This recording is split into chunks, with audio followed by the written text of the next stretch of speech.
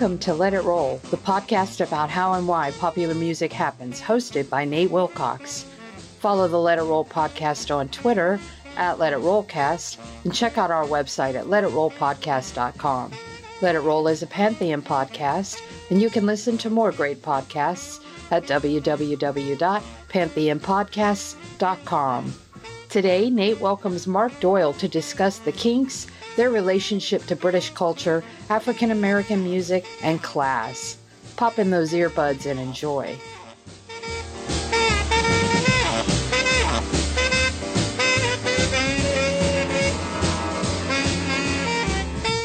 It's time to let it roll. I'm your host, Nate Wilcox, and today we're joined by Mark Doyle, author of The Kinks, Songs of the Semi-Detached. Mark, welcome to the show.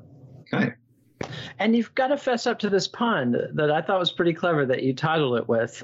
It's not genius or anything. My wife figured it out right away, but it took me a couple days. But explain the multiple meanings behind Songs of the Semi-Detached. Sure. In a way, it's an homage to Ray Davies' propensity for wordplay. Semi-detached is a style of house that's very common in the UK. It's, I guess, what you might call a duplex here in the US. Two living units melded together, but it's sort of the standard suburban home style in much of the UK. So it's semi-detached in that sense because Ray himself spent a lot of the period covered in this book living in a semi-detached house and writing a lot about houses as sort of markers of class status. But it's also the way I sort of see him and the band existing with regard to the British music establishment, with regard to the swinging 60s. They were sort of there, but not there. They were kind of part of the scene, but not entirely part of the scene. So they were themselves semi-detached, not wholly, but semi. Thank you. Sums it up nicely. And so another thing you describe in the preface was about your method and your goals here. And our goals are a little different. What you say is that you're using history and putting the Kinks in their historical context to improve the appreciation of their aesthetic accomplishments.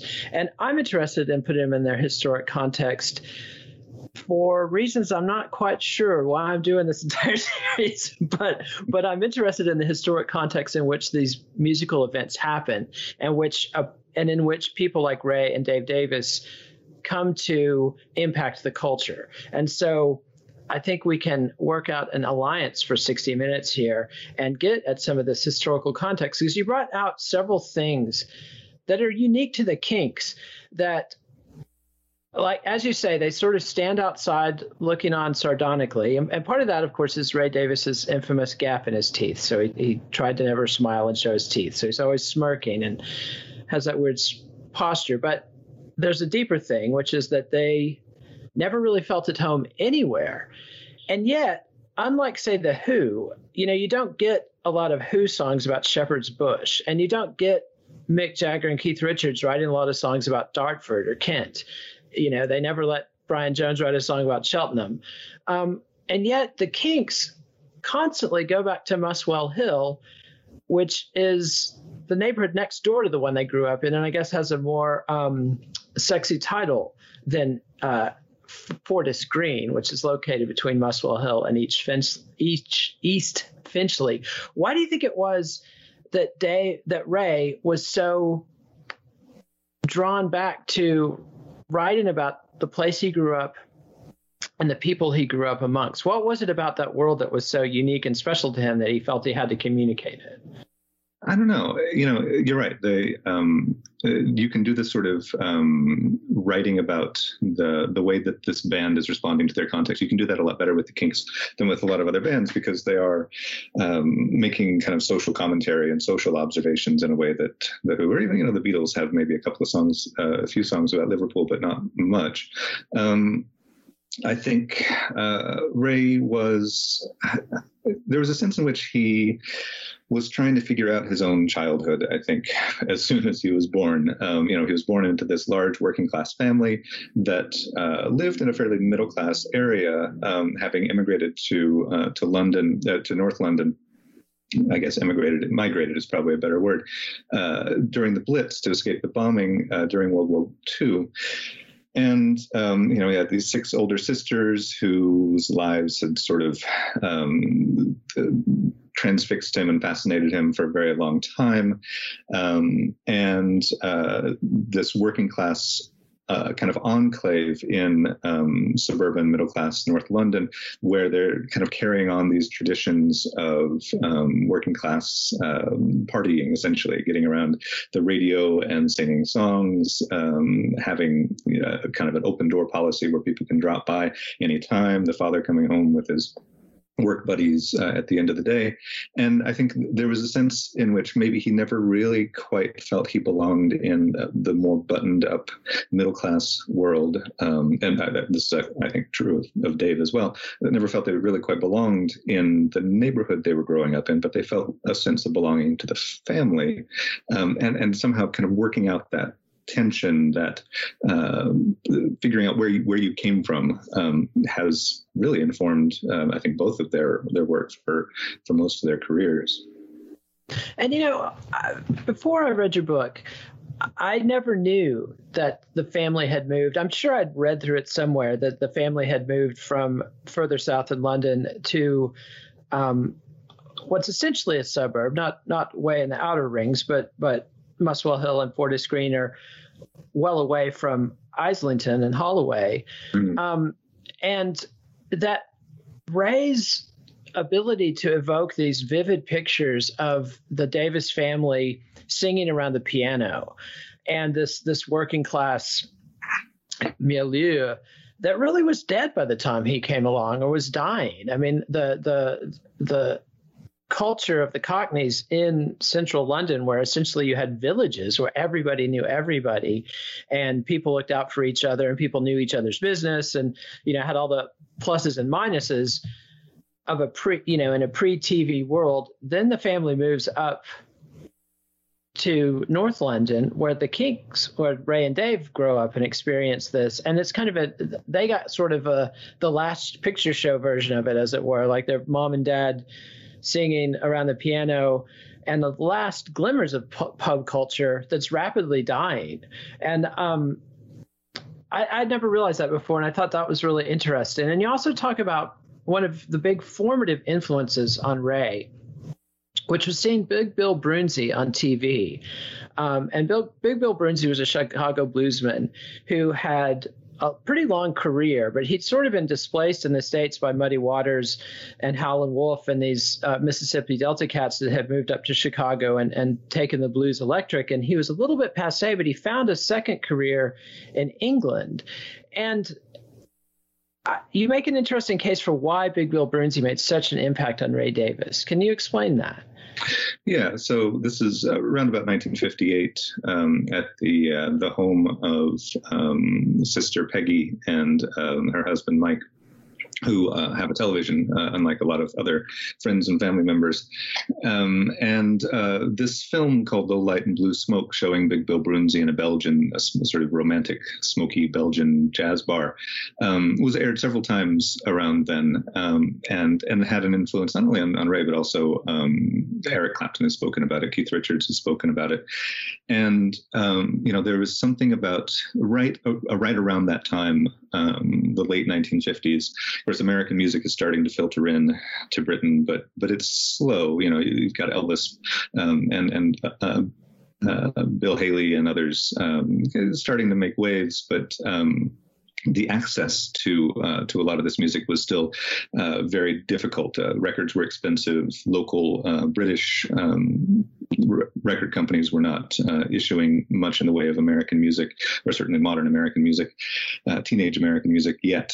And so, but television had just become a little bit more open due to a certain amount of deregulation. And so TV becomes an important kind of window onto a wider world, just as America is starting to get really exciting. And so, I think just connecting with Black America was very important. Seeing this Black man singing songs that were kind of connected in sort of British imaginations with almost a sort of 19th century form of African American culture. There was a certain romance to this kind of music.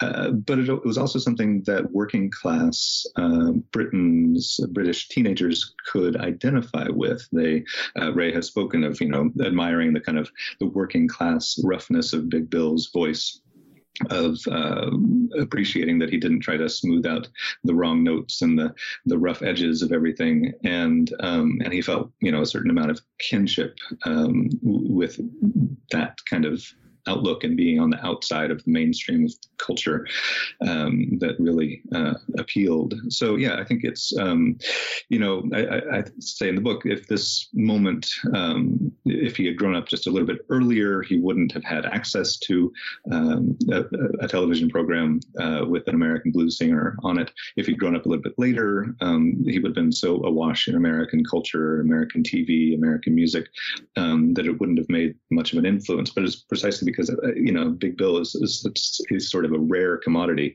that is really exciting. And it's interesting, Big Bill Broonzy is much more well known, I think, in Britain today than in the United States, despite spending most of his career in the U.S. It's really in Britain that he has this kind of splash.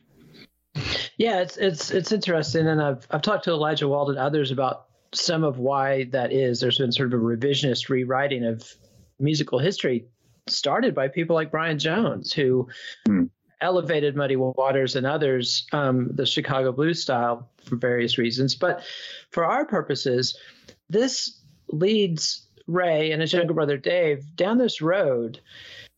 And, in some ways it's a long time, from the late 50s to the mid 60s, but really it's pretty fast how quickly the Kinks come together, sort of despite themselves. But they put out this song.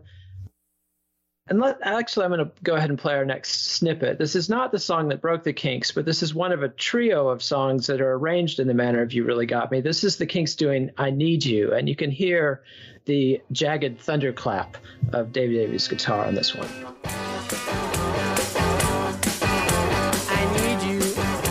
I need you more than birds in the sky.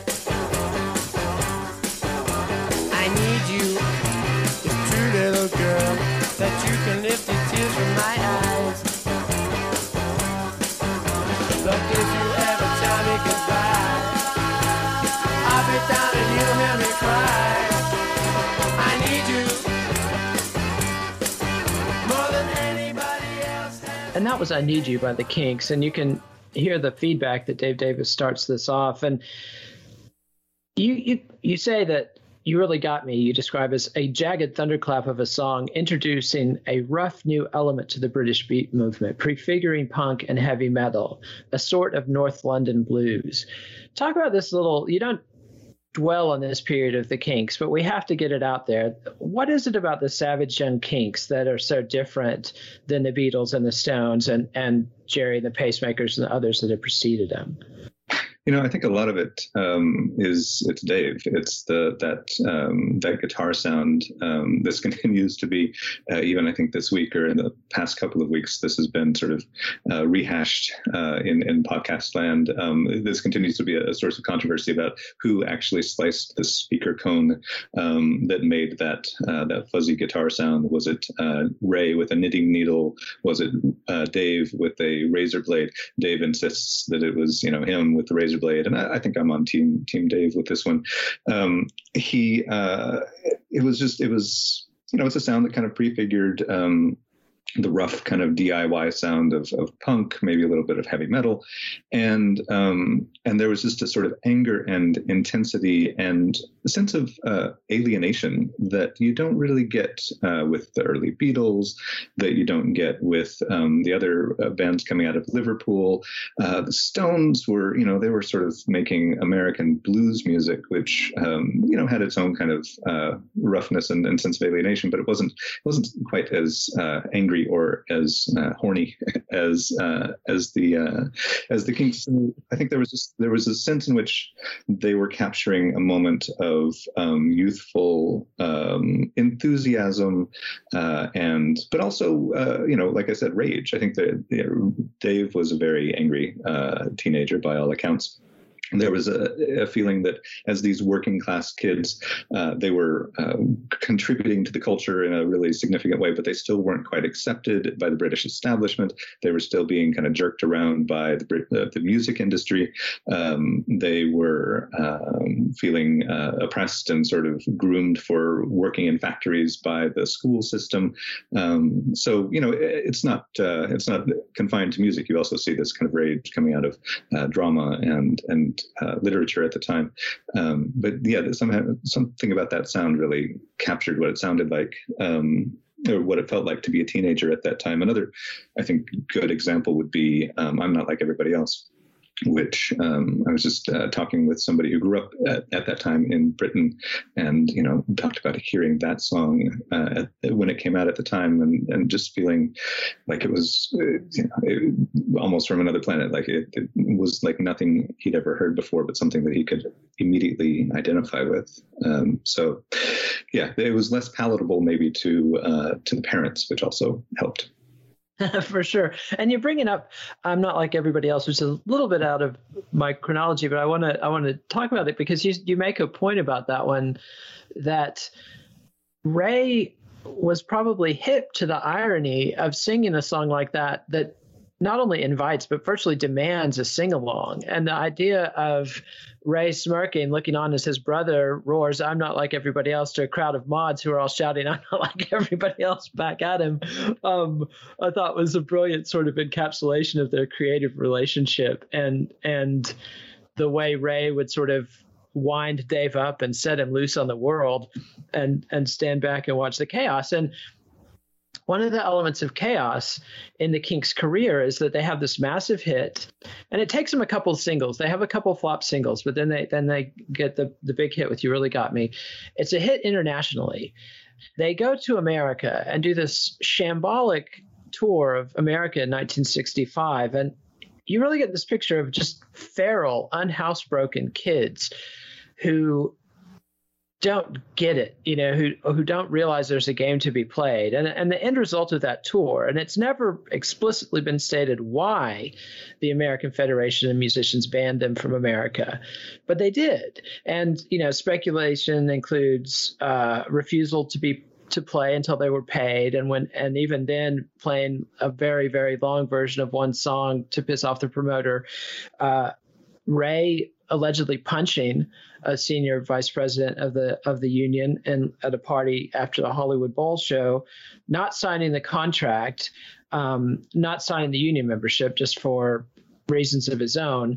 Anyway, it's never the American Federations of Musicians never came out and said, "This is why we banned you." They just banned the Kinks. They're blocked from America for 4 years. And to me, like, you can hear songs on Kinks Controversy, which is the last song they cut before that band, last album they cut before that band, and things like "Where Have All the Good Times Gone," "Until the End of the Day," which was one of their last hit singles in the States, and "I'm Not Like Everybody Else," where you can kind of see Ray was writing to America. He's writing on this big canvas. He's making these big, loud rock and roll records, and he's really competing for the throne. Like in his autobiography, he talks about, for a brief minute there, we were number 2, not the Stones. The Kinks were number 2 to the Beatles. But then they're banned, and his world suddenly changes. Tell us about the song that alerted the world that we were suddenly dealing with a very different Ray Davies and a very different Kinks. So this was a well-respected man, mid-1965, and it sort of opens with an acoustic sound, and which is a very different sound than they had kind of announced their intentions to the world with songs like "You Really Got Me," and it's a character study. The first of many that is, it's about a very identifiable English type that, that would not have been at all recognizable to American audiences, and was sort of a certain amount of, snide, not especially subtle kind of cultural commentary, social commentary. That is the first of quite a bit of taking up English themes. And, I think there is something to this idea that Ray has often said, they kind of retreated into Englishness as a result of the band because it was essentially stuck in England. And what that, I think, coincides with is commercial calculation that, it's not going to sell, or is sort of reluctantly recognizing that they're not going to sell records in America, which was freeing. The lack of commercial pressure, they were still getting commercial pressure to turn out hits, still getting pressure from the record label and so forth. But he felt like that, there was a certain, I guess just liberation as a result of this ban on touring America. That, it cut both ways. It meant that they did not become a huge mega stadium act in America until much later. It meant that kind of the Who could swoop in on their coattails and claim that role as sort of the third in the triumvirate of the Beatles, the Stones, and the third place person. I think that I talk about other elements that feed into the artistic shift that happens in 65. Dylan's songs are starting to suggest new possibilities for what rock music could do. Phil Spector's songs are starting to suggest new possibilities for what rock music could sound like. I think by this time, even though it's only a couple of years, or really even maybe just a year and a half, the rock style hedonism, the rock and roll lifestyle hedonism that the Kings have been living is starting to wear on Ray. So it may be kind of revolting against his own success to a certain extent. And let's go ahead and hear a little bit of A Well-Respected Man by the Kinks, September 1965. Then he goes to work at 9. And he comes back home at 5:30, gets the same train every time. 'Cause his world is built on punctuality, it never fails. And he's all so good, and he's all so fine, and he's all so healthy in his body and his mind. He's a well-respected man about town. And that was A Well-Respected Man from the Quiet Kinks EP from September 65. And it doesn't take Ray long. This opening salvo is a sort of predictable shot against the upper classes or the striving upper middle classes. It doesn't take Ray long to turn his sights to the scenesters, to people like himself and Dave. And tell us about A Dedicated Follower of Fashion and the genesis of that song. Well, according to Ray, it started with a fight he got into, I think at a party at his own house, when I believe it was a journalist. He hated parties at his own house even more than he hated parties at other people's houses. I think it was a journalist or a critic who somehow criticized his clothing choices for the party. And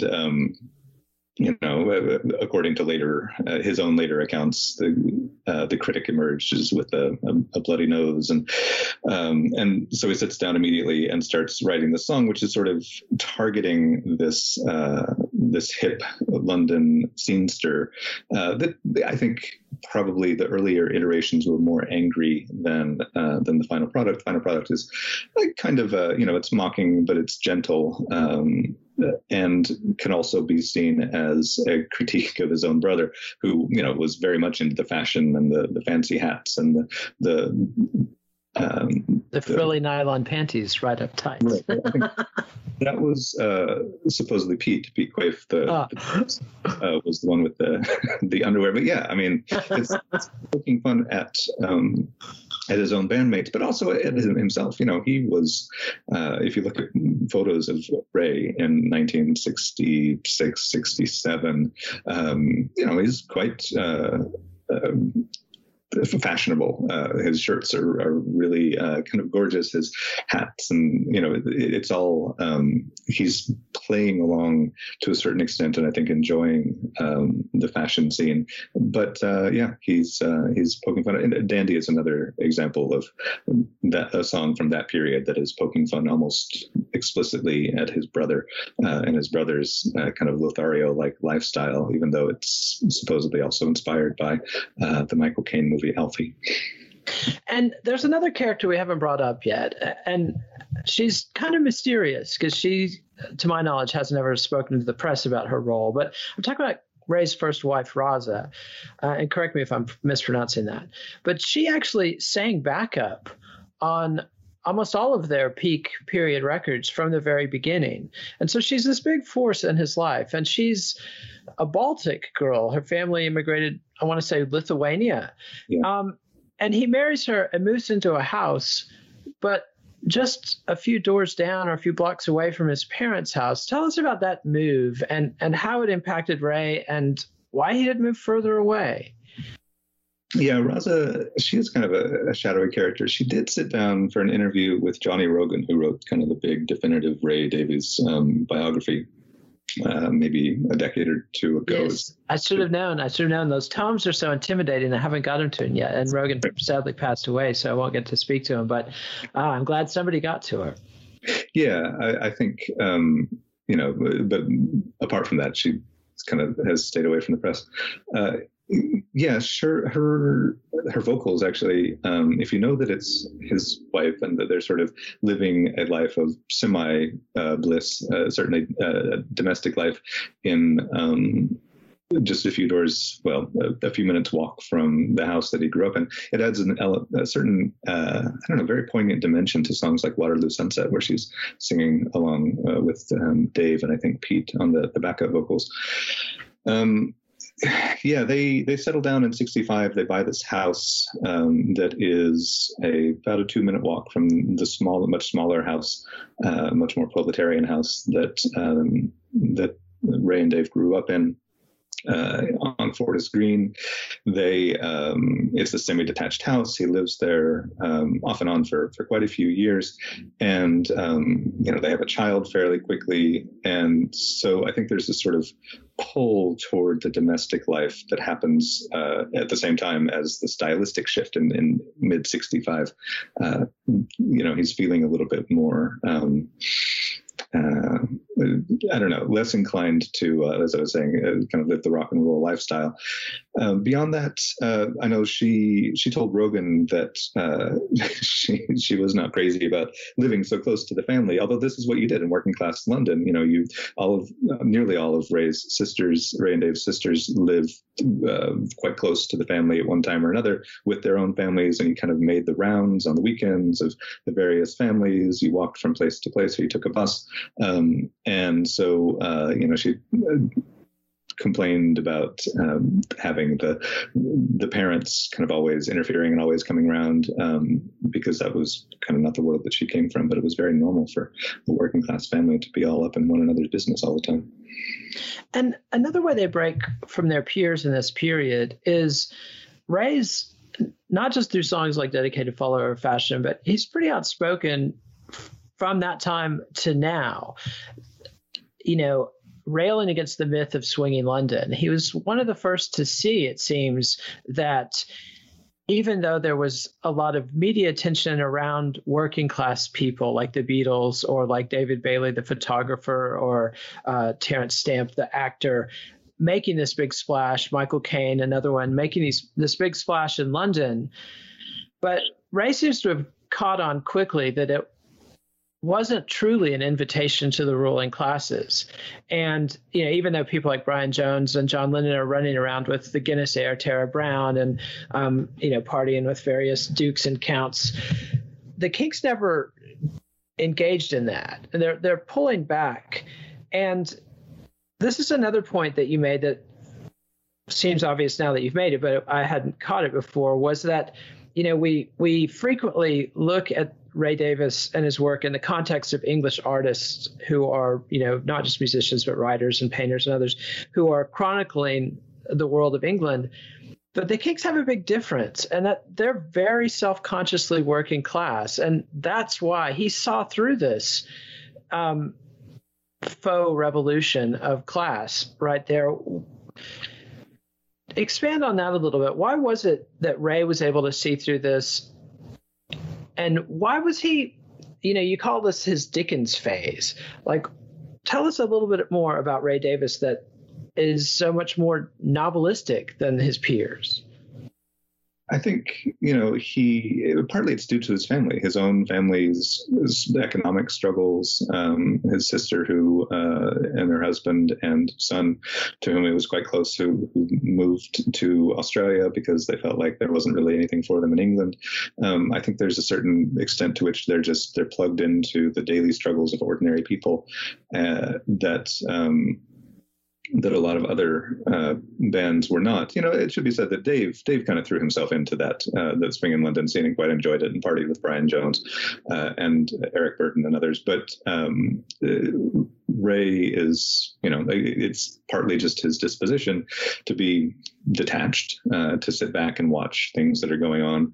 And so, yeah, I think that's partly, I have this fairly extended comparison, I guess, with Charles Dickens, who also came from very humble beginnings and was able to see this kind of self-congratulatory Victorian culture for what it was, and to understand the plight of the poor, but also just to sort of find the humor in it, to be able to identify certain stock characters that embody specific aspects of the British class system, that he then turns into specific characters in his books, then take on sort of larger than life roles. You can see a similar trait in Ray, and there are, I think, certain personality traits that Dickens and Ray share. They were both insomniacs, both quite liked just taking long walks around London and watching people and coming up with stories about those people.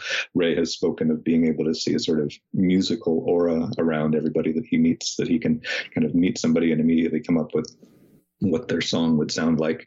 And I think Dickens had a similar kind of facility. So yeah, it's partly the temperament, but partly just being plugged into this working class world. I live in Nashville, which for the last decade has been kind of touted as the it city for a while, as a city it's kind of become a party city. We've become, for reasons that still are not entirely clear to me, the second most popular destination for bachelorette parties anywhere in the nation. But at the same time, we are facing an extreme housing shortage. We are facing crisis in our public school system. There's this glittering image of the city, and then there's the kind of more grubby reality that I think a lot of people can relate to in American cities and other cities around the world these days, and similar things going on in London. That's just sort of what Ray is, because he's temperamentally not terribly prone to just throwing himself enthusiastically into any scene. He's able to sit back and just kind of watch what's happening, and sometimes get into it, and sometimes say, well, this is actually all just kind of a lie or a fraud, as he said about the 60s. Let's take a quick break and hear from our sponsors. When we come back, I want to bring up a literal ghost in the story that I probably should have brought up earlier. Yeah, so I'm teasing a ghost, and I'm talking about Ray's older sister, Renee. I think she was the oldest of his sisters. And she is another working class figure. And she gave him his first guitar on his 13th birthday, and then legendarily went out dancing. And this is the subject of the song Come Dancing, and dies in the arms of a stranger on the dance floor from a heart condition she didn't know she had. And I'm bringing her in because you talk a lot about Ray's attention. A number of his songs in this period, not only are they unique because they talk about British families, but he also has much more interest in women and their relationship to London and wealthy men and country houses and the other themes. Do you ever feel like Renee was sort of the reason that he, A, wrote about his family and where he came from so much, and B, was so sympathetic to women in his writing? Yeah, it's an interesting idea.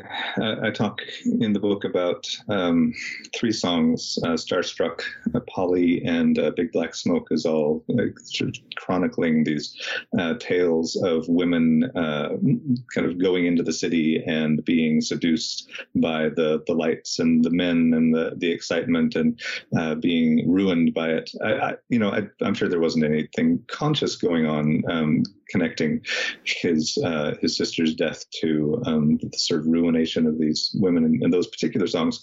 It was probably there in a way. And of course, the later song on Muswell Hillbillies, Oklahoma, USA, was, he has said, directly inspired by his sister, and imagining her as a young person listening to the soundtrack of the Rodgers and Hammerstein musical Oklahoma, and imagining another world, just as he had also kind of had these fantasies about America. So it's definitely, I think I call it the foundational grief in his life, and it's a big reason why the connection between her death and receiving a guitar, I think, is a big reason why he kind of turns to music. It's a way to process and grieve, and it's there right up through, songs like "Come Dancing" in the 80s.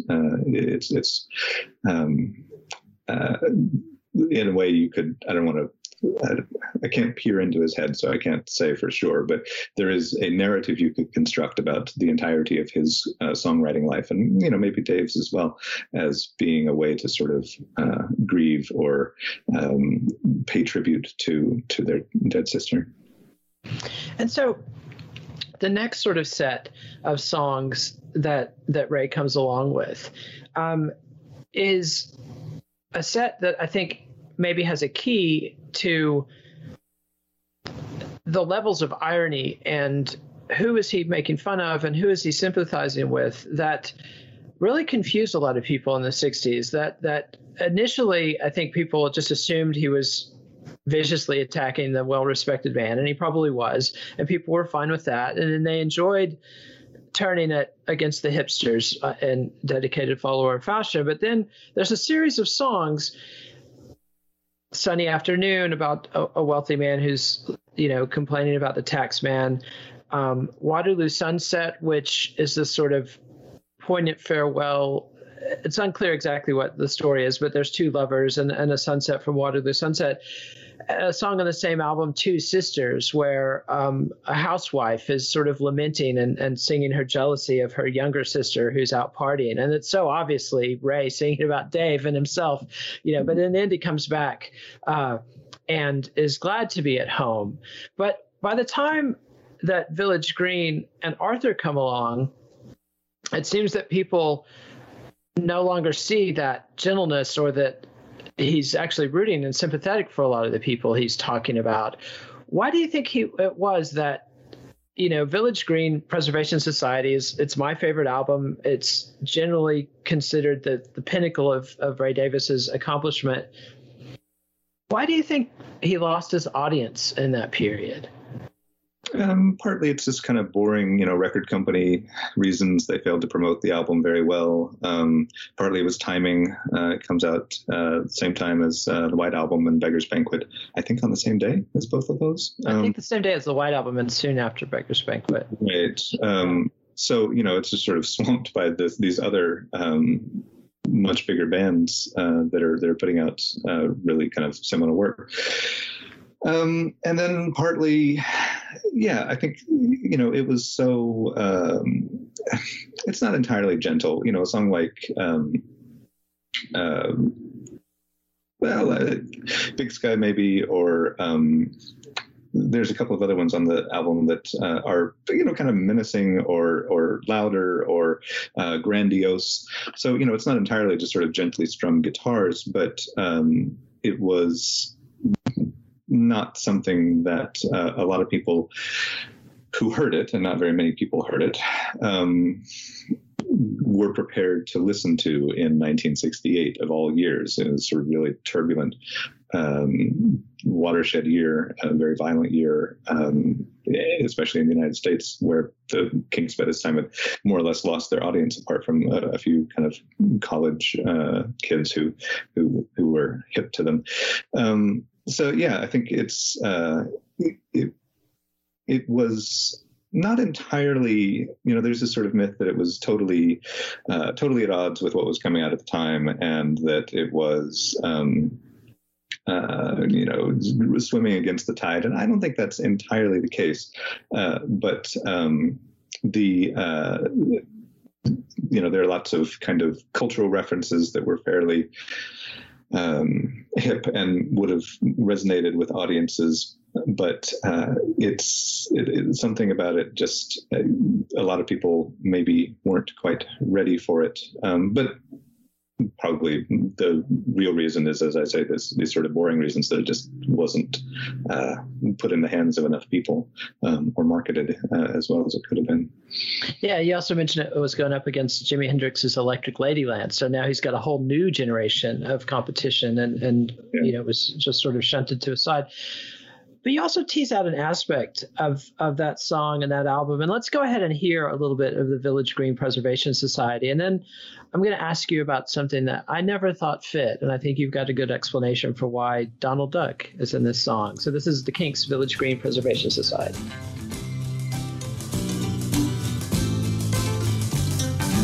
We are the Village Green Preservation Society. God save Donald Duck, Vaudeville and variety. We are the Desperate Dan Appreciation Society. God save strawberry jam and all the different varieties, preserving the old ways from being abused. And that was the Kinks' Village Green Preservation Society, the title song from their masterpiece album of the same name. And I can remember buying that album in a record store in Amarillo, Texas in the 80s. It was the Spanish import that was out of print. For whatever reason, we were blessed with this flood of Spanish imports of these Kinks albums that had been out of print in the States for decades. It was like, the gods wanted us to have these classic Kinks albums we were reading about in the Rolling Stone Record Guide. And the lyrics are printed on the back of the album. And he's talking about Moriarty and Dracula and teacups and all this very English stuff. And then he's got Donald Duck in there. Explain why you think that's important, and why does Donald Duck fit in to Ray's vision of a British past that he's preserving? Yeah, it perplexed me too. And Donald Duck shows up a lot, right? I mean, he's part of the chorus. So I gave this quite a bit of thought, and it finally occurred to me, there's this famous pop art painting by Roy Lichtenstein, 1961, called Look, Mickey, that shows Donald Duck and Mickey Mouse. It's a panel from a comic strip. And this painting was sort of a real important moment in the evolution of pop art as a break with the past, as this movement that was going to take low culture just as seriously as it was going to take high culture. It was going to appropriate things very ruthlessly. It was going to bring a whole bunch of clashing, conflicting cultural elements together into this new thing. And Ray was at art school and may have been familiar with the painting. I'm not sure that I doubt he was thinking specifically of the painting when he wrote the song. But the song is about nostalgia, about growing up in England, but it's working class nostalgia. It says nostalgia for a working class childhood in England, and in working class families. Of course, American culture was huge, and he would have seen Donald Duck cartoons growing up. Going to the local movie theater. It was low culture. It was disdained by a lot of the middle class people at the very same time in the 60s, who were complaining about the Americanization of British culture, the homogenization of British culture, mass culture, Disneyfication, as we would call it today, was by the kind of middle class snobs was fairly looked down upon, but here Ray is celebrating this aspect of American culture, but it's also his own culture. It's his own childhood. I don't know if he's entirely celebrating. Throughout the book, I remained kind of agnostic about whether he's being entirely serious or entirely satirical in a lot of these songs. And I think there is a strong element of satire in the opening track on Village Green.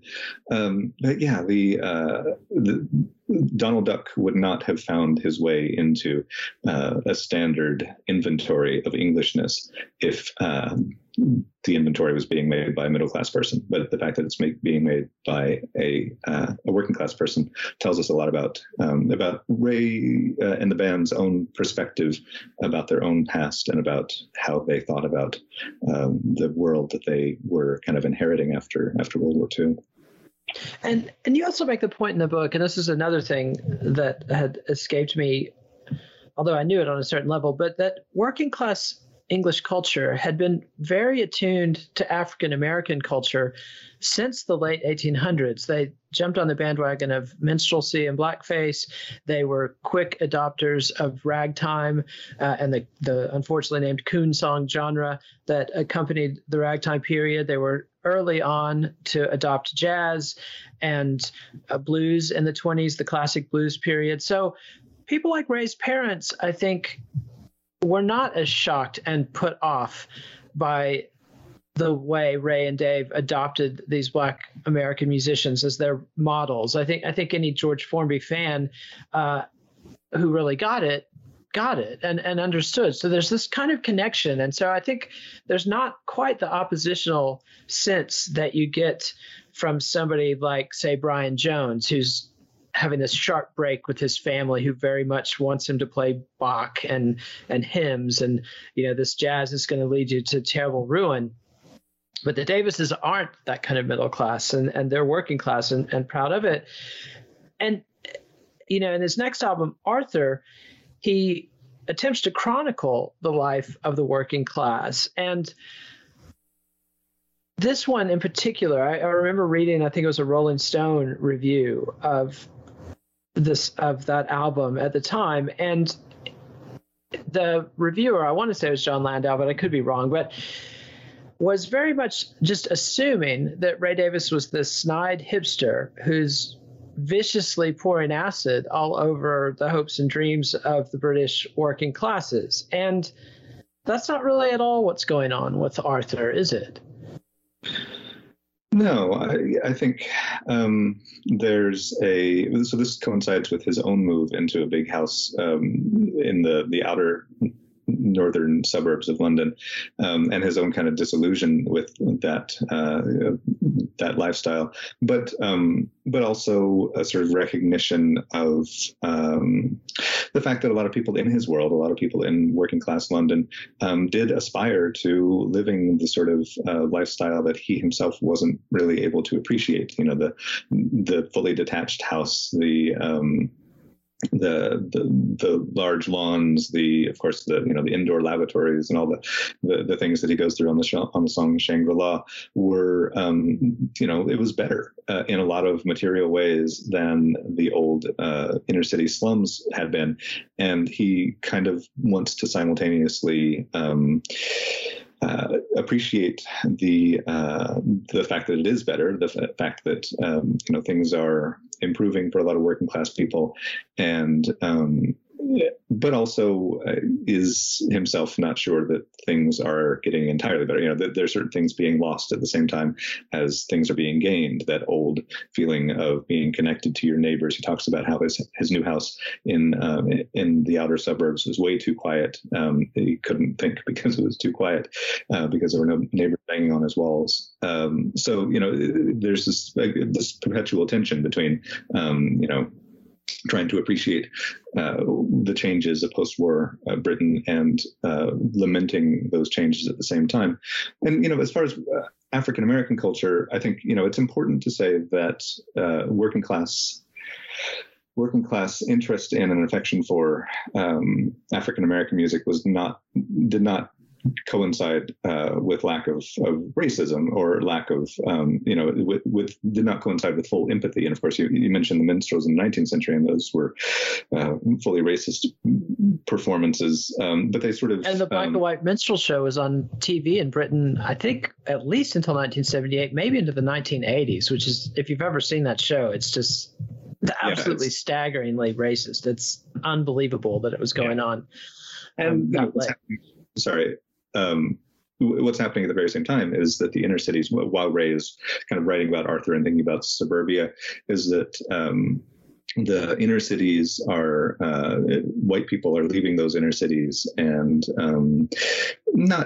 they're not being pushed out as the later myth would have it, but they are essentially more affluent. They can afford to move into these larger houses in the suburbs, and in their wake are coming people from the empire, the Commonwealth, people from the Caribbean, people from South Asia, and so I think there's a way that you can kind of listen to the music that Ray is making around this time and see it as maybe a slightly uncomfortable, maybe nostalgia for a white working class world that is disintegrating for various reasons. In his own music, Ray is not blaming people of color for pushing out white people, but there's an entryway for somebody who's so disposed to look at an album like Village Green or Arthur or some of the later stuff, and to see that as a lament for a more homogenous culture. I think Ray and Dave would resist that interpretation themselves, but that's the thing about art, is that it's open to multiple interpretations, and so it can be sort of hijacked for less than savory purposes sometimes. And let's hear one more song, and then I want you to ask you about this song and a couple others that are on the Lola album, and this is The Money Go Round by the Kinks. Robert owes half to Grenville, who in turn gave half to Larry, who adored my instrumentals. And so he gave half to a foreign publisher. He took half the money that was earned in some far distant land, gave back half to Larry, and I end up with half of goodness knows what. Can't somebody explain why things go on this way? I thought they were my friends. I can't believe it's me. I can't believe that I'm so green. And that was Money Go Round from the Lola versus Power Man, and I'm forgetting the whole rest of the title, but Lola's album and the hit single, obviously, that brought the Kinks back commercially in both, more so than the States than in Britain. But there are a number of songs on this that deal with the business side of the music career. And we haven't talked about it. Another break that Ray had at the same time as he was exiled from America was he was very sort of precociously suing his publisher and his managers as early as 65, I think 66 is the year that he's having these legal fights. And so he's almost half a decade ahead of John and Paul and Mick and Keith and others who are, and I guess right up there with Pete Townsend at the same time having fights over the rights. But he's figured out that this is not a game, that this is money, and that there are grown-ups that he thought were helping him that are playing him. Talk about that a little bit and the way he expressed his rebellion against the constraints and perfidy of the music biz. Yeah, there are songs, the Money Go Round, Top of the Pops, Denmark Street on that album that are more or less, direct attacks on music publishers. He has this the long-standing legal battle is against his publisher Eddie Kasner, who kind of owned the publishing rights to Ray's songs, and he's kind of the power man of that song that he's attacking, is holding up as a kind of Bond villain that'll be kind of hopefully taken down by the scrappy upstarts that populate a lot of the rest of the album. And hence the title, which I've just remembered, Lola versus the Power Man and the Money Go Round. So that's right. There's you get the sense that by 1970 he's just fed up, and Dave as well with the song Rats. There's an anger there that hadn't been there before. There's a kind of a sense of frustration that tracks, generally with, I think by 1970, a disillusion with the way things are going in Britain. The lofty, excited rhetoric of the mid 60s is starting to fall apart. It's becoming apparent to everybody else. While it had been apparent to Ray for years, it's becoming apparent to everybody else that the 60s there was something rotten at the core. There's a sort of a sense of disillusionment that that had been there throughout with the Kinks, but is especially pronounced on these albums, and takes the form of an attack on the music industry. But you can see the music industry, the record label executives, as kind of stand-ins for the broader establishment in Britain that is still holding on to the reins, despite the fact that after 1945 it was supposed to be a kind of working class society. It was supposed to be working class ruled socialist world, and the old people that were always in power are still in power. And I want to end with the last paragraph of the book proper. You've got an epilogue, but I wanted to end with the last thing you say. The enemies that they face are the same enemies the working classes have always faced. Quote, them, the establishment, the, quote, people in gray, the whole sinister panoply of false friends and big brothers. And they fight back in the way they always have, by gritting their teeth and smiling through the pain. So, Mark Doyle, the book is The Kinks, Songs of the Semi-Detached. Thanks so much for coming on and discussing it. I thought you really had a lot of interesting things to say about one of my favorite bands. Thanks. It's been fun.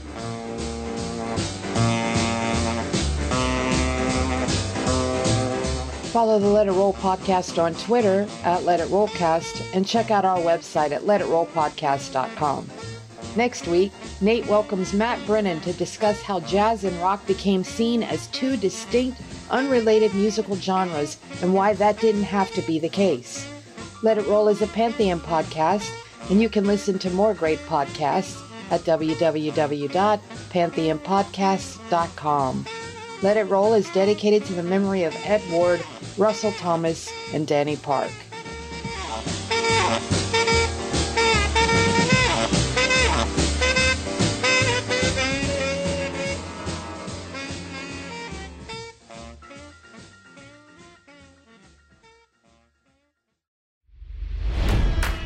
It's NFL draft season, and that means it's time to start thinking about fantasy football.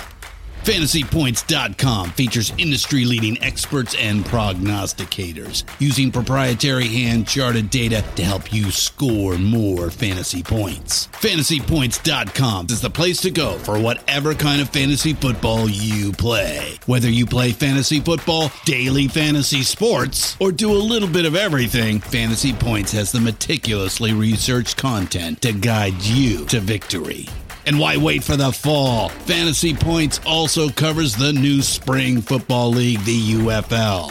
Join the guru, John Hansen, Scott Barrett, Joe Dolan, and other massive names in the fantasy football universe with an exclusive offer. Use code Pantheon for 15% off any Fantasy Points package, including the all-in package, with access to every article, tool, and data nugget that Fantasy Points has to offer. That's FantasyPoints.com and code Pantheon for 15% off at Fantasy Points. FantasyPoints.com, code Pantheon. Score more fantasy points.